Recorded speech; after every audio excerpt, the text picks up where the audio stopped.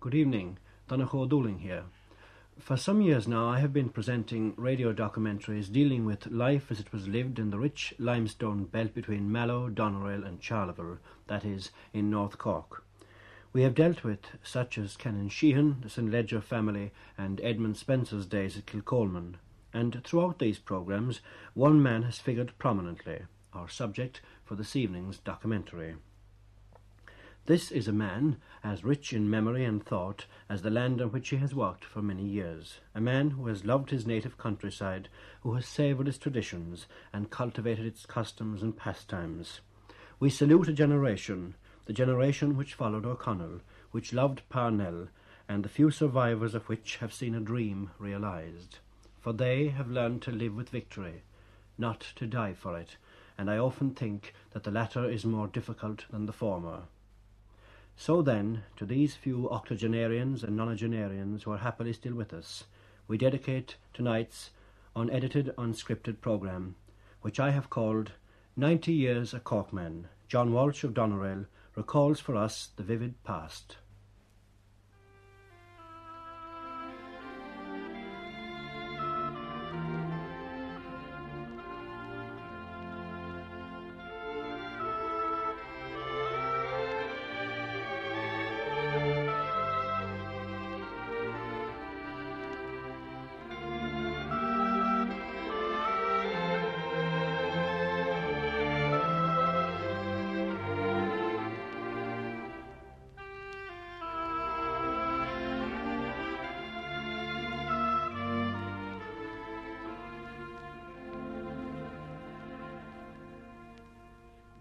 I went to school, first to the convent, to the Presentation Convent, then the nuns, then to the Christian Brothers.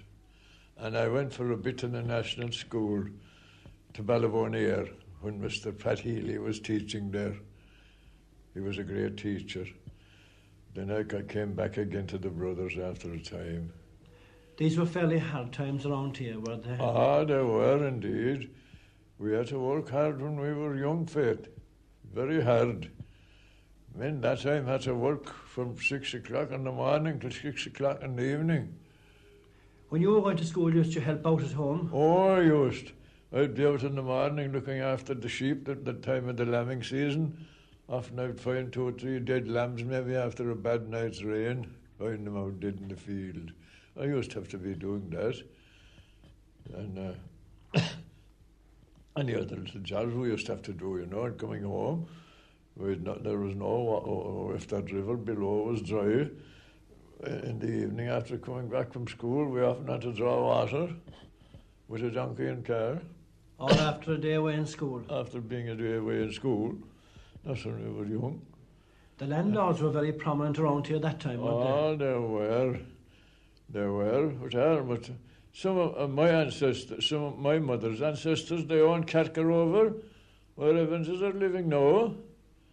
And the first parish priest of Doneraile was a Father Tig Daly, and one of his guarantors was Godfrey Daly of Carker, and also O'Keefe of Park. The O'Keefes lived at Park, where Cogans are living now. Narkins got that from the St. Ledgers.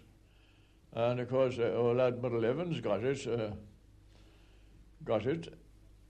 So not from the Dalys. Dalys were scattered then. Some went up to Galway.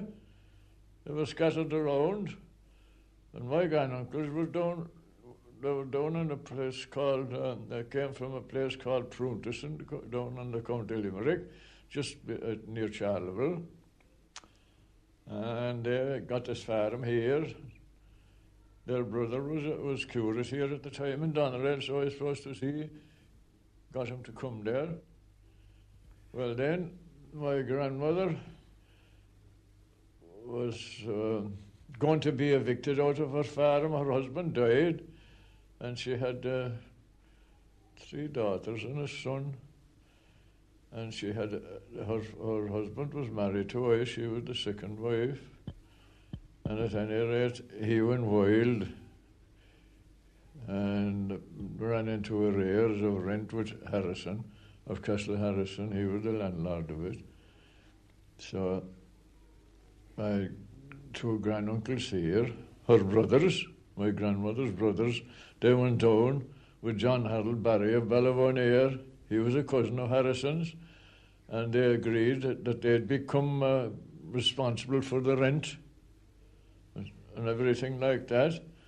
And that missed it so, but there was a neighbour down there. He met Harrison one day and he told him, "Do you know what I heard, sir?" He said, "The Dailies are coming down from Doneraile with a bunch of men and they're going to clear the farm and let you go whistle for your rent."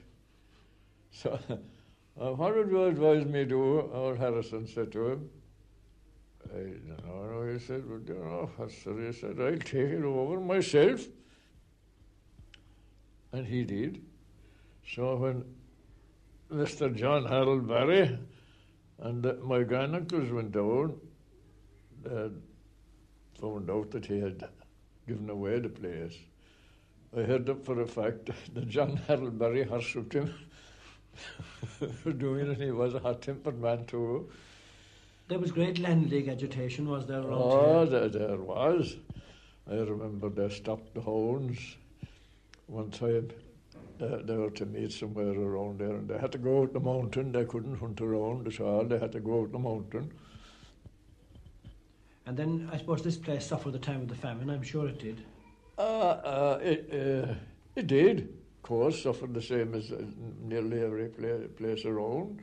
There are a lot of people died with that disease, you know. They got some kind of a disease from the famine, and a lot of them died. Did you tell me one time, too, that one of your ancestors had some association with Daniel O'Connell? Oh, my granduncle was a great friend of his, Father James Daly. He was a particular friend of O'Connell's. And when O'Connell was agitating for the repeal of the Union, you know, he went around the country holding meetings in every town and village. And he came to Doneraile. That was the time that my granduncle taught Colonel Hill if he read the Riot Act, he'd read an act over him that he wouldn't quickly come from under. So he was a great friend of O'Connell's. William Burke, had he some connection with you? Oh, William Burke, I knew the whole family after. William Burke, I think the last of them Burkes, he lived in Buttevant. Ned Burke was his name.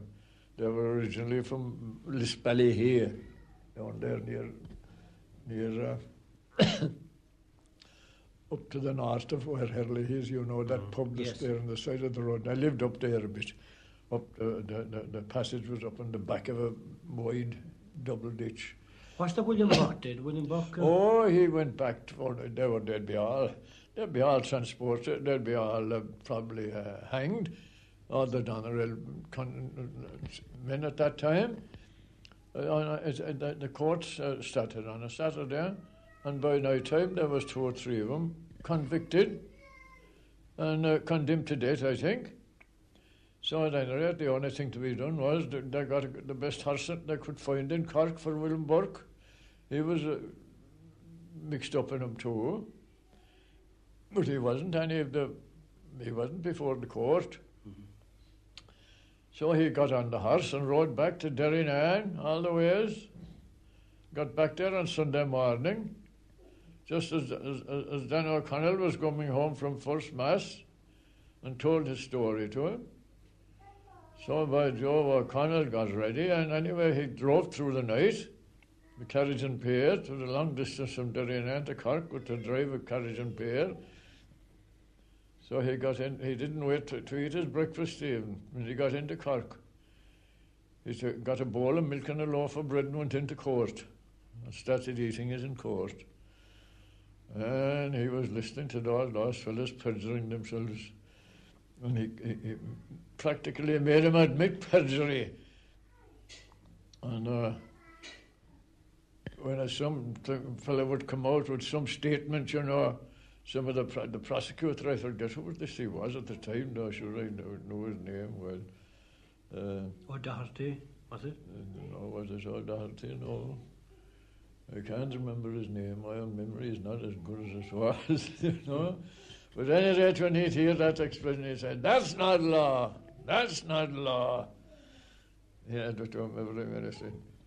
By Joe, he got him off. He got some of some of those men off, and those that were convicted on the Saturday were all transported out to Botany Bay. Any connection of your family in that? Well, they were my wife's family. They were connected. Arthur O'Leary was connected with my wife's family. He lived up here above in Rossa. He must be a pretty big farmer. His rent was about 400 a year, I think, at the time. I remember reading it somewhere. And he was transported. And when he was coming home, the poor man, he died on the voyage home. Yes, well, there was a descendant of his lived down at Carrigeen after, and he was very bitter. He was very, very bitter against those type, against the so-called aristocrats and all those, you know. He was very bitter against them, owing to that fact. He was a great, I think he was a great grandfather to him. Which of the landlords around here was least liked? Well, any of them weren't very popular, I suppose. Any of them weren't very popular, but mind you, they weren't so tyrannical here entirely. The people were fairly well organised. The people were fairly well organised. The Court of St. Ledgers were a very bad type, you know, and they were a lot of the fellas around that got those big houses. They were after being the Nagels that the Nagle Mountains are called after. They're related to the Harold Barrys. They owned a big property, and they were all done out of it. And still, I knew one of them who was a resident magistrate in the north of Ireland, and he was a great royalist, and they were dispossessed of a lot of property. The St. Ledgers got it, I think, and they gave it then to some of their followers again, you know. The first St. Ledger got an awful lot of land around here, and he was giving it to his followers from time to time. The hills, and the lows and them.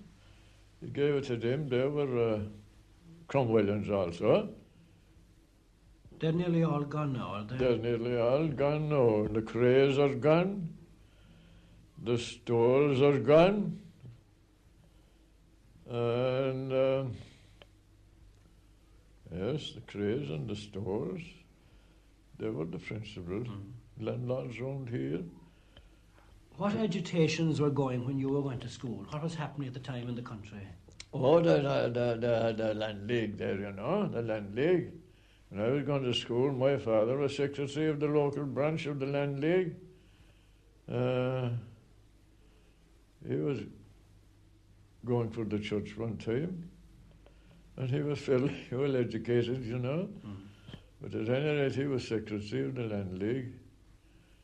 And of course, they were making their defences as well as they could, you know, organising to prevent their means or cattle being seized and all this kind of thing for rent. An old fellow in Mala, he was a bailiff. Boland was his name. I remember me going to school to see that old fellow driving out in a sidecar from Mallow, going around, going to see somewhere. Old Boland was his name. Did they ever hold agitation meetings in your house when you were young? Do you remember committees or anything? No, but I remember there was meetings there in the time of the IRA. Yeah. There was meetings there. That time, Sean Moylan held a meeting there one night in the barn. We had a big barn. He held a meeting there one night. I happened to be up in Dublin at the time. There was some convention on there, and I was a delegate up to Dublin. And Sean Moylan held a meeting there. And of course, I was in it. I was in the club here, you know, the Sinn Féin club. Was there much black and tan activity around here? There wasn't so much black and tan activity around here at all, mind you. It was all more of it around Mala and back to the west. There wasn't so much of it around here at all. I remember the local sergeant at the time, he hated to have anything happen to bring him on, to bring on the black and tans. I think that was his real meaning in it. He was, my father-in-law was very fiery. Your father knew him all right. And he was very in the club too. And he was dead down on him. He was going to the house now and again and everything. But the day the soldier was shot over near Blue Cross, when peace was the treaty was on practically at the time. Just to be on the Monday. This was on a Sunday evening. They were walking down the New Line, they shot him, and it was out of my father-in-law's field. The shots were fired. So I remember I was an auctioneer at the time, and I was having an auction for Colonel Cray behind in Rossa. And we saw the lorries going in towards Buttevant and didn't take any notice of them. But we had just the auction finished, and we were coming out at the gate, and the lorry pulled up. So I went out to speak to him. And they asked me, where was my father-in-law? Well, he's just inside there, I said, inside the gate with the crowd. There was a big crowd there. What do you want him for? No, about the shooting. I said, he knows no more about that shooting than you do. Or if he did, he'd have stopped it, I said. Well, they arrested him anyhow. And I came over, and I went over, I told his brother, and we were driving up there to see him. We were carrying up some refreshment when we met a lorry coming down the passage from the camp. And there was one of the local policemen in it. I shouted to us, go on back, to say, we're taking him home again. So that was that. I suppose you remember Canon Sheehan well. Oh, Lord, I do. Remember Canon Sheehan very well, of course. I know Father Ashlin, they were there before him.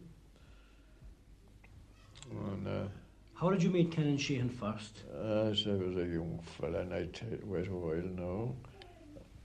First time I met him was my mother was ill, very ill, and died too. That's how I met him first, coming visiting out to the house. That's how I first met him. But marvelous. Well, my wife and her sister, when they were youngsters, going to school, he was somewhere related to their mother, mind you. Sheehan was her name too. There was somewhere, and he had a great regard for him. He'd take him in often and give him little things, and I was looking afterwards over to know if there any souvenir left, and there wasn't. Any souvenir. He'd give him pictures or some various things from time to time, but there was nothing left over.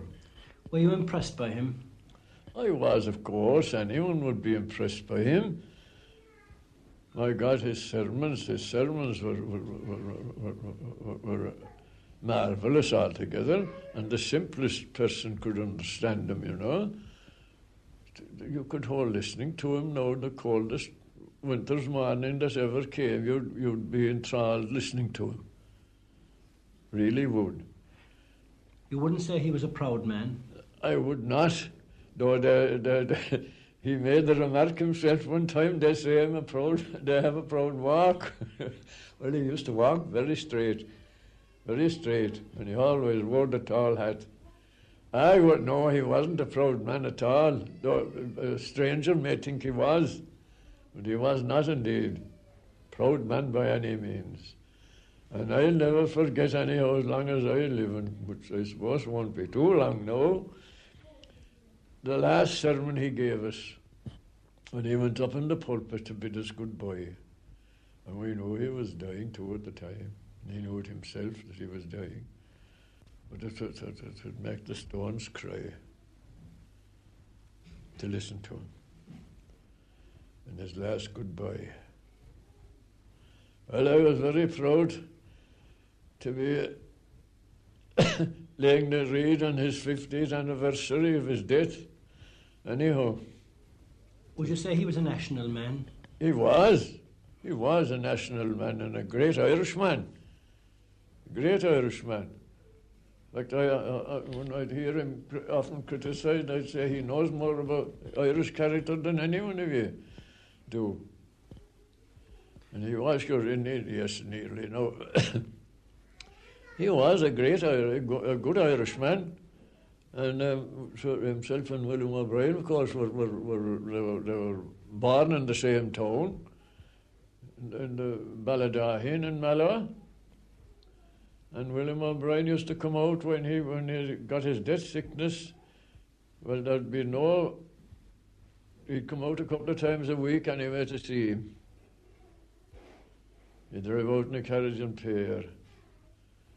And of course, poor William, when he got married, he hadn't any money. He was only a member of Parliament.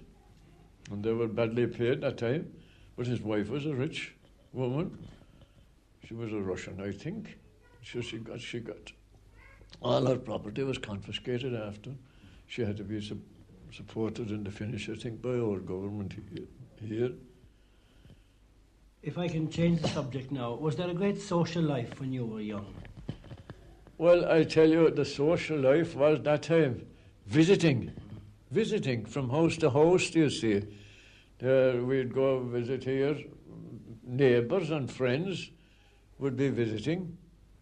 There was no such thing then as films or anything like that. And there wasn't much dancing either going on at the time. Very little of it, but social. You'd have a dance at home, or have a dance in the private house, at home, your friends. There was plenty visiting that time. There was a lot more social life than there is now. Isn't it like? Mr. Welch, have you ever seen the modern dancing? I was never in a hall where it was carried on, but only to see it in the films, and I hate it. I hate it. I don't know what's in it.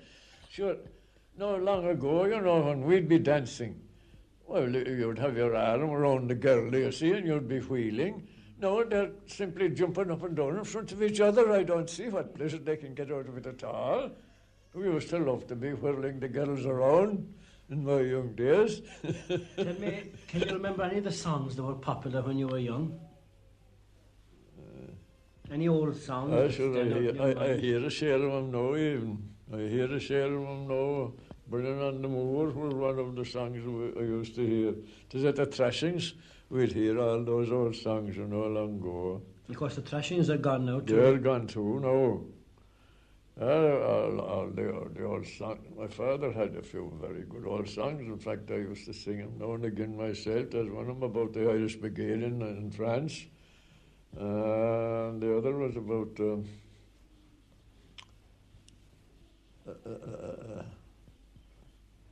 at home here, about the green flag. Two very good songs. We used to sing them. Of course, patriotism and nationalism were very much in the air. They were. They were at that time. Plenty of nationalism at that time, because they had to have it, By the way, do you remember Parnell? I do. I do remember Parnell. I do. When he came, I remember when he came, before he gave up altogether, he visited, he came down south here, and I remember at Mallow, he used to stop at the stations and speak, and he used to use a phrase, don't throw me to the English hounds unless you get my price. Well, United Ireland used to publish a pictorial supplement that time.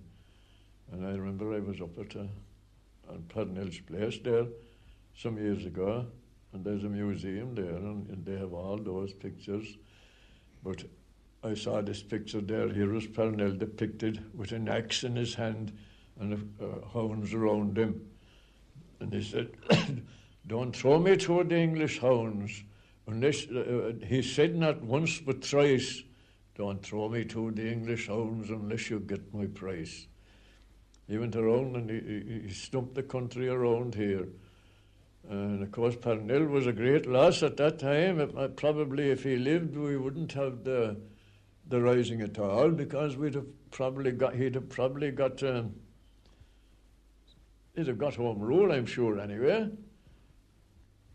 Would you say that you've had a happy life? I had, yes. I had a very happy life, no doubt about it. And I remember, well, I was asked a question one time, a young fella too, and there was one of the priests with him, some more. It was a kind of a social meeting we had. And I was asked, this young chap said to me, "What do you attribute your long life to?" "Well," said I, "not to worry about things. Take things as they come, because worrying will do you no good. You can't prevent them by worrying. You can't remedy them by worrying. So why worry? That's why I have such a happy life," I said, "and why I live so long. I never worried. I took things as they came, mind you.